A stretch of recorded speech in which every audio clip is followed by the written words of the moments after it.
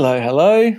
Nathan with you on the Dumbo Feather podcast, waving from my home on the lands of the Woiwurrung people in Melbourne, where we are still in lockdown and wading through all the challenges that this experience brings. To those who are doing it particularly tough right now, I'm thinking of you.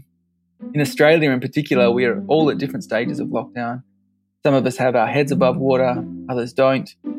It's a time to tune into the collective and hold if we can, or lean on others. Remembering our interconnectedness is such a strength, particularly in moments like this. So we have Pico Iyer on our podcast today, who is widely regarded as one of the best travel writers of our time. But he's not just a traveller of the outer world, he writes beautifully on the inner journey as well. I had the great pleasure of chatting with Pico for a Dumbo Feather magazine many moons ago about how we tend to our inner worlds and the importance of stillness for arriving at new places within. Pico has written for Time magazine, the New York Times, and many others for more than 3 decades. He's also published 15 books and done 4 TED Talks, which have received more than 12 million views.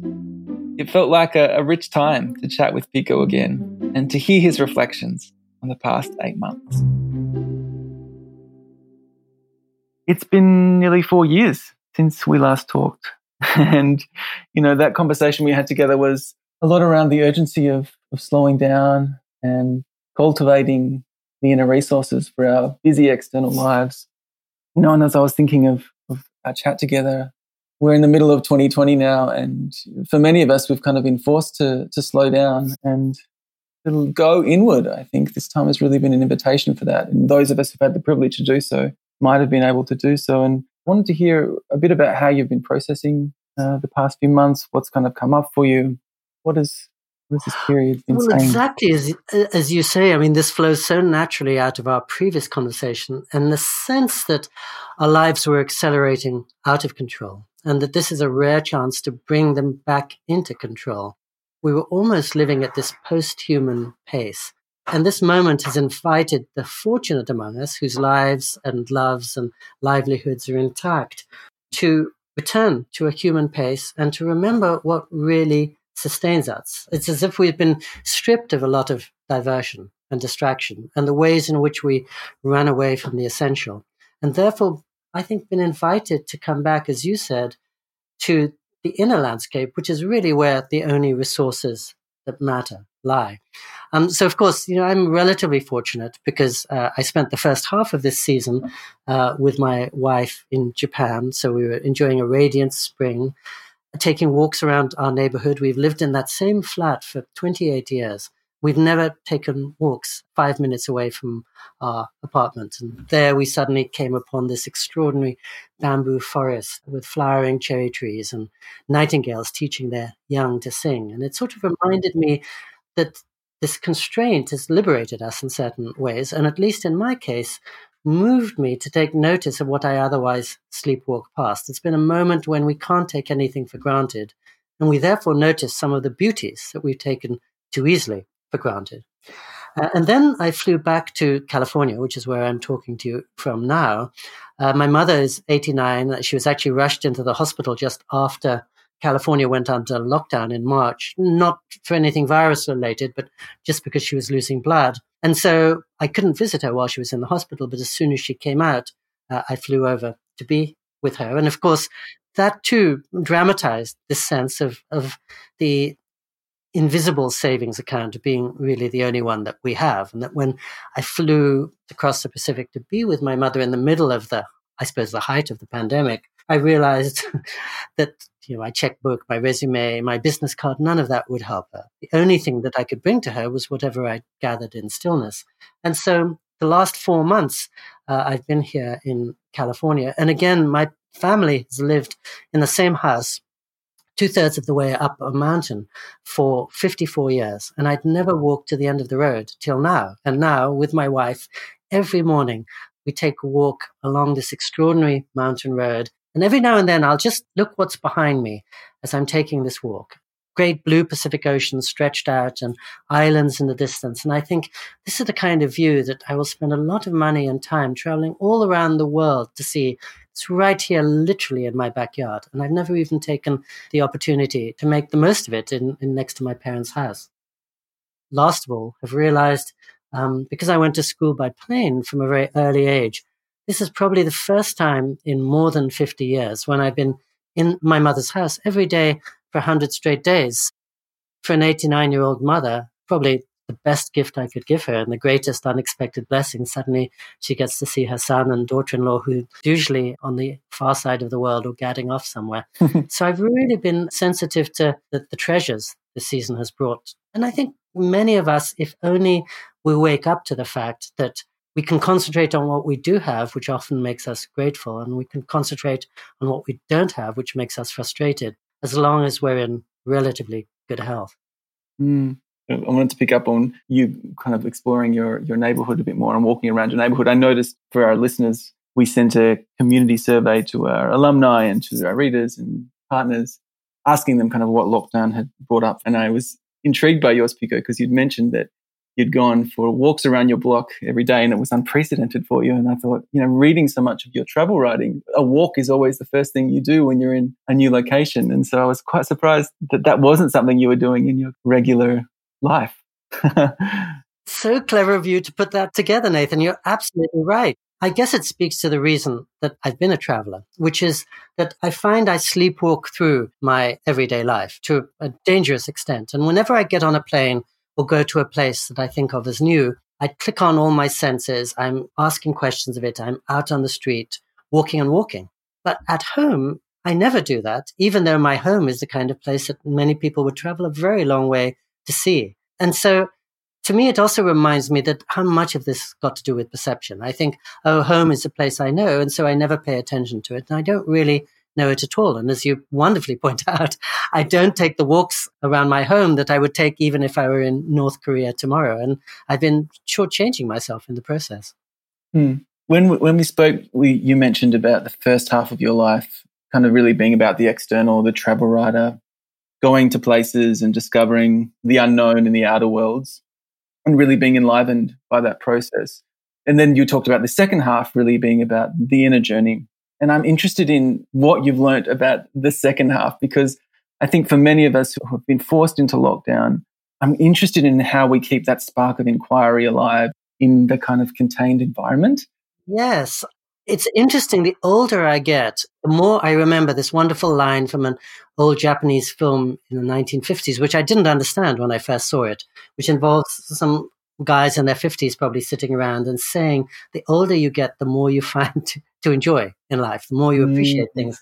And curiously, unexpectedly, that has been my experience. The conversation you and I enjoyed 4 years ago has really stayed with me. And I remember, I think when I was talking to you, I suddenly thought, well, I'm in Act 4 of life. And it's a little like when you're getting towards the end of a play and suddenly you can see the patterns. When you're in the thick of something, you're just fumbling your way through. But as you come out into Act 4 of any great play, you start to see what it all means and you can assess the surprises. And some people's lives have gone very differently than you expected and others haven't.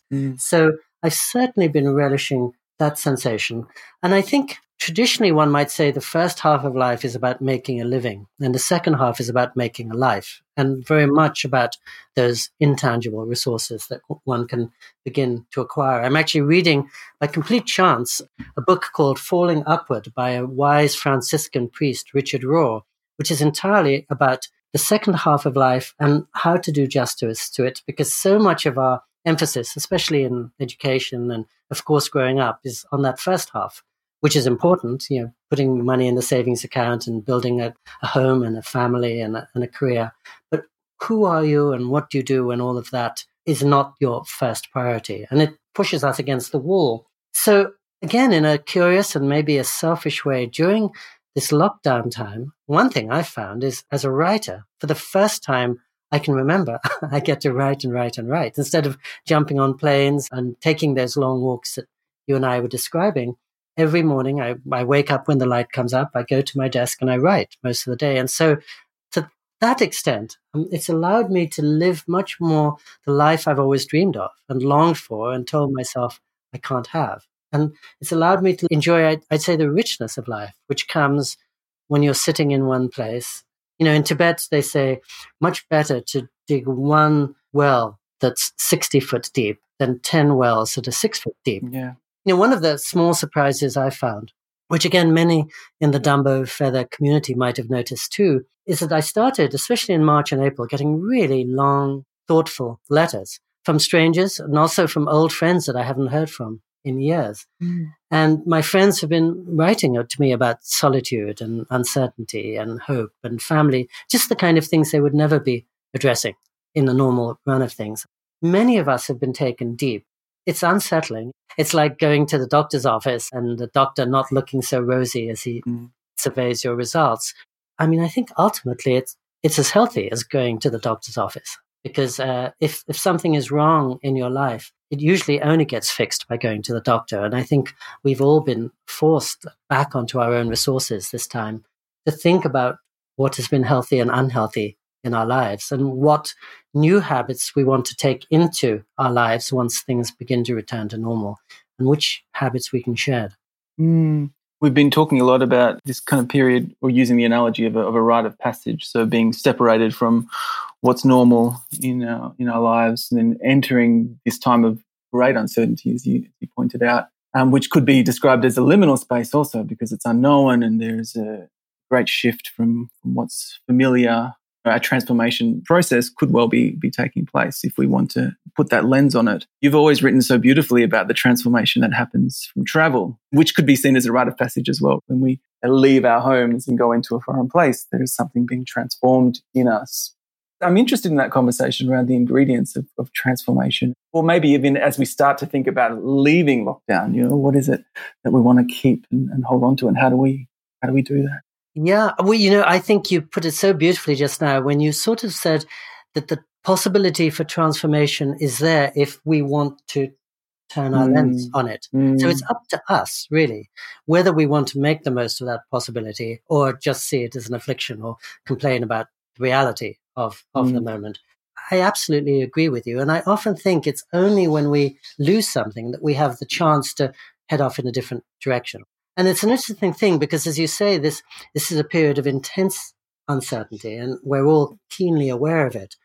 But in some respects, I think every moment is a time of uncertainty. As you probably remember, I lost my house once in a forest fire, which everyone in Australia knows much too much about, and everyone in Greece and all over the place.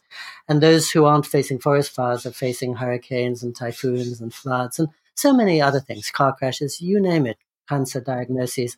More and more as I get older, wary of telling any of my friends what's going to happen tomorrow or tonight, because I really don't know. And that's certainly the case in the virus season. But I'd say it was the case when I spoke to you 4 years ago, and it'll be the case once we emerge from this lockdown too. And like anybody, I make plans, but I think I make plans more and more in the knowledge that things will go differently. And I suppose in the hope that something wiser than myself will take my plans and push them in a different direction. As a writer, much of my life involves making an outline. And much of my being involves knowing that once I'm writing, something else will take over. My outline will fly out of the window and things will come out of me I didn't know I had inside me. And that's actually how the writing process or any creative process works, ideally. You're taken to places you didn't know existed and you would never have thought to visit. As a traveler, of course, that happens. But I think all of us in our relationships, in our jobs, in our lives, to some extent are at the mercy of forces that we couldn't have anticipated and are often the better for them. Just last year, by chance, I brought out a book called Autumn Light, which was really about two things, living with mortality and living with uncertainty. It was about the seasons in Japan and the religion of impermanence that hovers over Japan and the death of people around me and others of us getting older. And I think spending more than 32 years now in Japan, I've slowly realized that impermanence, which had such a dark quality when I arrived there, isn't a recipe for grief. It's actually a cause to find our wonder, our inspiration, our beauty right now, because everything is uncertain except this moment. And the only thing I can really be certain of is I have this moment to talk to Nathan for the first time in 4 years. It's a radiant afternoon, and let me make the most of it. Let me make the most of the radiance of the afternoon. Let me make the most of the chance to have this conversation, because I don't know what will happen 3 hours from now. And it's a very fact that things don't last that means that they matter. It's a very fact that we die that's the reason to make us try to live well and purposefully and consciously. And it's a fact of limitation that allows us to enjoy the freedom within that limitation. So in many ways, I would say that the uncertainty of the virus season has moved me to try to cherish every moment, to be grateful for every day when I and many of the people around me are not sick. And as I say, to remember all the reasons I have for gratitude. For example, I have a mother who's lived to the age of 89. That wouldn't happen to many people through human history. I'm in my 60s now, and so far have been relatively healthy. That's a blessing that I too often forget. So, as you say, I think when we travel, we're inherently optimists. In other words, my sense is that we're always much too conscious of everything that's going wrong at home. And when we take that leap of faith involved in going to another place, even if it's just another part of Australia or California, we're going in an optimistic spirit, eager to be moved and stirred and in fact, maybe to be transformed. And what affects the transformation isn't really the place so much as that openness, as you said, that we choose to turn the lens. We choose to open our hearts to the possibility of transformation. And I think many of us have closed our hearts to that possibility when we're at home. In other words, often just to survive at home, my default mechanism is wake up at the same time, go through the routine, assume that everything's going to go as planned, and go to sleep and continue the next day. And I think most of us are like that, just to get our jobs done. But in the process of that, we don't really leave the space for transformation. And it's only when we're in these uncertain moments where we're shaken out of our routine that suddenly there's that chance for going somewhere new and for looking at the world with new eyes. I love that. As you were saying that, it took me back. As I mentioned to you before, we kind of come in and out of lockdown in Victoria here. And as our kind of numbers of cases have risen in Victoria, we've kind of gone into deeper and deeper stages. So, the past few weeks, we've gone from stage 2 to stage 3 to stage 4. And every time we go through a new stage, I really find it quite difficult. My initial response was, I'm losing another freedom. I'm losing the freedom now to go to the markets with my partner, losing the freedom to go and do some personal training at the park. And, what you just reminded me then is that it is the perspective, and that there is a constraint, as you said, can create a liberation if we choose it to be so. And I think that's where some peace can be found, rather than me wrestling against all of those freedoms being lost. Yeah. I mean, any argument with reality is an argument that all of us are going to lose. So we have to make a peace with reality of the moment and work with it. But as I was listening to you, I was thinking, you're going to be so happy when you can go and to the makeup shop and do that exercise. As I was listening to you, I was thinking to myself, tomorrow, all being well, I'm going to go to a bookshop, my local independent bookshop, for the first time in 6 months. And I'm going to be so excited about it. When I can finally go to a cinema again, which is something I love to do, how delighted I will be. And so I'm not sad to be reminded of these things I take for granted, that are actually wonders and sources for appreciation. And I think, the one thing I've done, and I think a lot of people have done during this period, is I very much limit my intake of media. So I try to make sure I never take in more than 5 minutes of news every day, and ideally 2 minutes or less. And of course, in a moment like this, it's very important to be well informed and to know how best to protect others and ourselves. But I think one can actually get that information very quickly. As I hear myself say this, it's funny because, as you probably know, I've been in the mainstream media for 38 years. My job is to work for the New York Times and the Financial Times and all those others. But I think it's because I've been a journalist for so long, I'm keenly aware that there's very little news that's really essential every day. And most of it is opinion, speculation, argument, assessments from scientists that most of us lay people don't know how to assess. And it only kind of cuts me up and makes me feel powerless. And conversely, if I look at this beautiful afternoon, as I speak to you, as I take a walk in the mountains or in the ocean, as I excitedly go to the bookshop, I hope tomorrow, those all expand me and remind me I'm not powerless and I haven't lost everything. And even the things that some of us have lost, like the chance to go to the neighborhood shop, we're not losing very long, I think. So again, I think it's almost a choice we have between those things that cut us up into fragments and those things that expand us. After you and I spoke 4 years ago, I was doing an onstage conversation 2 years ago with a writer in California. And he told me how every day he woke up, and as soon as he woke up, again by habit, he checked his emails and he read the news. And he said after about 2 hours of this, he was in panic. I mean, he was in such a stage of confusion and rage and fear that his loved ones and his colleagues didn't want to be close to him. And finally, he saw what was going on. And he thought, no, let me stop this. And every morning when I wake up, let me read a poem instead. And as soon as he just reoriented himself in that way, he found that his wife and kids were very happy to see him, that he was sharing with them joy and expansiveness and fresh eyes, and that everything in his day went differently. And then again, it was just, in his case, a chance of cutting that habit that he'd got unthinkingly into. And because the poem softens as well. Yeah, and what really sustains me, enlarges me, helps me get through the day. In my case, it's seldom the newspaper, but it might often be poetry or music or the ocean or a myriad other things. And you've always said so beautifully, that we're most transported when we're least distracted, and we're most at peace when we're deeply absorbed. Exactly. And when I was reflecting on that, I was thinking, we can be in lockdown and we can be in our homes and going at a much different pace to how we were before, but we can still busy ourselves within these four walls. The constant news checking and, we can become obsessed with the daily numbers. Yeah, and the daily numbers are sort of an example of something that's unlikely to make us feel good. And there's very little we can do about it. I mean, I think most people I know are trying to take every precaution they can. So the daily numbers are taking us away from reality. This is a perfect occasion for absorption and for being able to forget the lesser stuff of life, because most of us are not in the freeway 2 hours a day as we might be otherwise, and we're not racing from appointment to lunch to tax office as we might be.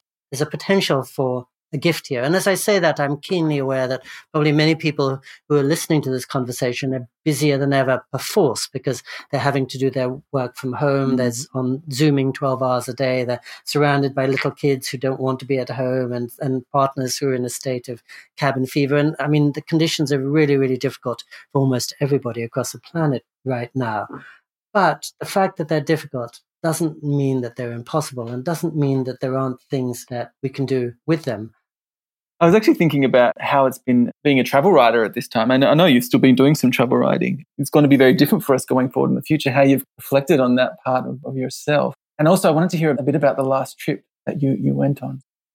Yes. So to speak to the first, I'm not really worried, because I think travel, as you were suggesting a few minutes ago, is really about transformation. It's about an encounter with something that's so different or unexpected that it jolts us out of our norms or ourselves and helps us to see the world differently. And that certainly, as you can tell, has been happening to me in my neighborhood. And all of us know that a drive across town can turn your life around in a way that a trip to Namibia might never. The distance and destination are the least important part of travel. And the most important part is how much you return home somebody slightly different from the person who left. That has nothing to do with going to Timbuktu or Easter Island, and everything to do with first your openness and then what circumstances you happen to meet. So I know there was a lot of concern, and various people were asking me, especially in May, about the end of travel. And I was remembering how in early 1990s, we were told that we were observing the end of history. And on September 12th, 2001, we were told that we were witnessing the end of irony. Now we're being told we're going through the end of travel. And I think really it should be the end of predictions. None of us knows what's coming. And, we've been proven wrong every time we've said it's the end of anything. Yeah. But I think travel, again, is essentially something that takes place inwardly. And the externals are just a means to what you wonderfully said is transformation. And therefore, there'll always be those means that will throw open the windows and doors in our lives. Now, having said all that, to answer the second part of your question, I was tremendously lucky because I began this year going to Antarctica. Oh, wow. Which was not like anywhere I'd ever seen or ever imagined. And so all I will say is that there was a sense of silence, of sublimity, of vastness beyond anything I've imagined and anything I've experienced. After just 11 days in Antarctica, I came back telling any friends, if you have the chance and if you can gather with the resources, it's a very remarkable experience. And I'd been to Patagonia and seen huge colonies of penguins before, and I've been in many beautiful and empty places from Mongolia to Tibet, but nothing began to correspond. Just for example, the colors. Really? I'd never known that ice floes would be blue and green and turquoise and azure and every color in between. And just the absence of humanity is startling. You can feel it, you can smell it, you can taste it as you're walking around in that midsummer light at 11 p.m. among 20,000 penguins with seals all around you and orca whales not far away. Pretty remarkable. And it was interesting. I mean, fortunate timing again. As we were on this boat in late January, we began reading about a coronavirus in Wuhan in China. Yeah. I think, well, how kind the heavens have been to me in so many ways, not least giving me that wonderful trip. Amazing timing. I mean, it must feel like another life. Yes, it is. But when people were worried about the end of travel, I was remembering that when the coronavirus season was most intense in East Asia, including in Japan, where I live, I had to fly from Japan to California just for a day, taking 4 flights in all to give a lecture. And then when Japan and California were under lockdown, I had to take 3 more flights to come back to California to be with my mother. So I think even if air travel is curtailed, which is a wonderful thing for the environment, which is something that will probably make many of our lives much happier, nonetheless, many of us still have to travel just to keep up with loved ones and to do our jobs. I think that will resume very quickly. And, again, it's one of those things in the middle of the coronavirus season. Like you, I've been thinking of the things that I've been missing. And sometimes I will think to myself how wonderful it was to be sailing around Antarctica in January. But then I also remember, well, my regular life wasn't always wonderful, and I had plenty to complain about.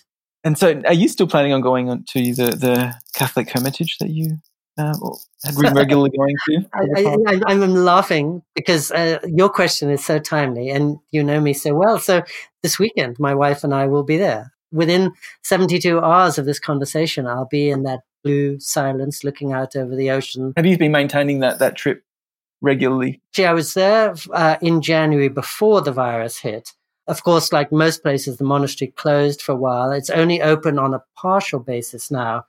So actually the chapel is closed. I think the monks are practicing social distancing. They're not really gathering together the way they would otherwise. Right. And there are only a very limited number of guests there. But that means that the great resource of that hermitage, which is silence, will be even more crystalline and even more clarifying, I think, during this strange season than it usually is. And so I'm so grateful again to the monks for opening their doors to some of us and allowing us to partake of that, even in the midst of all these challenges.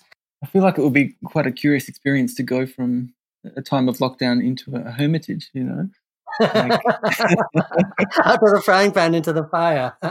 Yeah, I mean, as I hear you say that, you're right. I'm going from one lockdown to another. I'm going from an enforced lockdown to a chosen lockdown. But I'm also going to a place that's consecrated to the idea that that small room in which the monks live is our lives. And that's where they find their paradise. And their lives and their job is to find their paradise in what looks to most of us as a very, very small, unfurnished, simple room. And so in some ways, monks choose lockdown precisely so that they'll be able to give something and thrive even in the many lockdowns that life brings to us, literally and in all kinds of ways. So many things in life force us to stay put. And they are training themselves in the discipline of finding everything they need in the fact of staying put. There's a wonderful rock garden in Kyoto. It's a raked sand garden, and there are just 15 rocks placed across it in seemingly random order. And some people try to imagine what the rocks might represent, islands in a clouded sea, or a tiger with leading her cubs, all kinds of things. For centuries, people have been just contemplating this rock garden and trying to imagine how it can clarify them in their lives. And so when I first went to Kyoto, more than 35 years ago, I made a pilgrimage to this garden, and I was very happy to just sit there with the enigma of these 15 rocks. But after I moved to Kyoto, I found out that there was something even more important around the corner from that garden, which is just a stone basin that has a single Japanese character on all four sides of it. And it says, "What you have is all you need." And in some ways, that has taught me even more than the rock garden. And I think that's what monks in every tradition are learning. And that's what lockdown offers all of us the chance to absorb.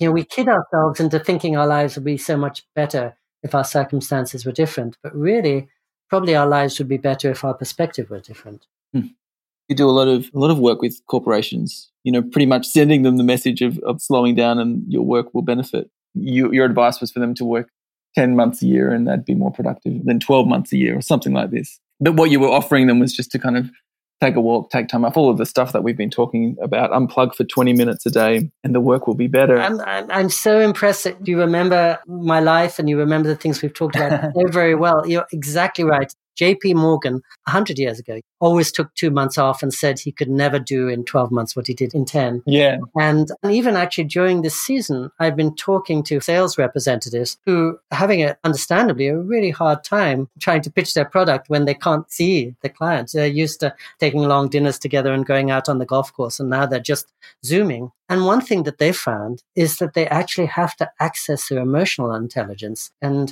call upon their humanity much more than they would ordinarily, because it's easy to talk business over a 3-martini lunch, as it were. But when you're just on screen with somebody, how do you reach them? You have to call upon your emotional resources in a way that you wouldn't otherwise. And of course, they're all trying to work out how to adapt to this new reality. But as you say, I have been telling them again that life has been giving you a chance just to reconsider your priorities and to see whether there are things that you're gaining from working at home that you can bring fruitfully into your life once you're working in the office again. Because most of us have certain priorities to do with the office, which have to do with maybe efficiency and productivity. And we have other priorities connected with our home life that have to do with humanity and space and kindness. And actually, those home priorities could very usefully be brought to our work life. So just as you're intimating so perfectly and intuiting, I think this is a good opportunity for people in the accelerated corporate world to think about how humanity is one of the assets that will make their lives richest and most productive. And it's only recently I've been thinking about how happiness and productivity are really the same thing, whether you're a writer or you're working at a Dumbo Feather magazine or you're a parent. I think I said to you when we spoke 4 years ago that I think of absorption as the heart of happiness, but both of them are all about just being able to pull something out from the depths, whether it's the depths of the universe or the depths of yourself, that you can't do when you're running too fast or moving too much. I've been talking to them a lot about what I call the 3% rule, which is, I try to go to that hermitage 3 days every season, and that's only 3% of my days, but it completely transforms the other 97%. So even if you're a corporate person thinking about investments and returns, investing 3% of your days and 3% of your day, which is 20 minutes of your waking day, into being quiet, actually reaps extraordinary rewards. This time as well, a lot of the conversations we've had at Dumbo Feather have been around the world that we'd like to live into and what we're seeing from this vantage point about the kind of world that we would like to be living in 20 years' time, or that we'd like to leave our children and grandchildren in 40 or 50 years' time. And I feel like this period has allowed a lot of people to go into that space and to reimagine, the systems that we're living in and the ways that we're living, and just kind of dream a little. We've really invited our community to do that. And so I thought maybe just from your vantage point now, what do you see as to where we are going or where you would like us to be going? I think once the cloud of the virus lifts, in whatever form that takes, we're still going to be faced with the three most urgent issues that we were facing a year ago, which to me are climate change, the refugee crisis, and the widening gap between the rich and the poor in our societies and across the planet. And as you say, I think this virus moment has given us the chance to focus our attention on that. A year ago, if you and I were talking, we might have been saying we're too busy. I'd have said, oh, I'm off on my way to Antarctica and I'm going to A and B and C, so I can't think about that. And you would have been caught up in going to do exercise in the park and going to the shop and whatever. Now we're freed from some of that. And I think so many people who know much more than I do have been thinking about how this moment of everybody stopping has been healthy for the environment and has certainly given us the time and space to think better about how we can protect the earth. And it's not our property, we are its property. We're coming out of a summer which probably saw the most devastating fires in Australia that I think you've ever been through. Yeah. And certainly all the attention of the world in January was focused on Australia for that very good reason. And what made those fires take place hasn't gone away. So I think that's still a big priority. In a curious way, although the virus is a dictator, it's been very democratic in its effects. And what people are going through in Iran, in China, in Brazil, and the United States right now is not so different. Most people are going through exactly the same thing. And I think that's not a bad thing to remind us of the things that we share rather than the things that pull us apart. So I probably would leave it to other souls, maybe younger souls, to visualize the world of 20 or 50 years from now. But I would say that we will seldom have better time, as you said, for dreaming about it and for visualizing it than right now. We've been suddenly given a time out in which to try to imagine the world we want to live in. And soon enough, we're going to be caught up in the details of it sufficiently. So this is the time to think about the world we want to create. Nico, thank you so much. Oh, it's always such a pleasure to Such a delight, really, really.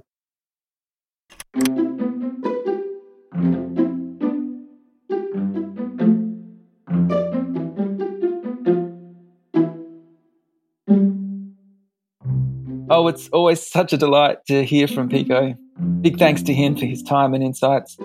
I recommend his website, picoayerjourneys.com, to immerse in more of this goodness.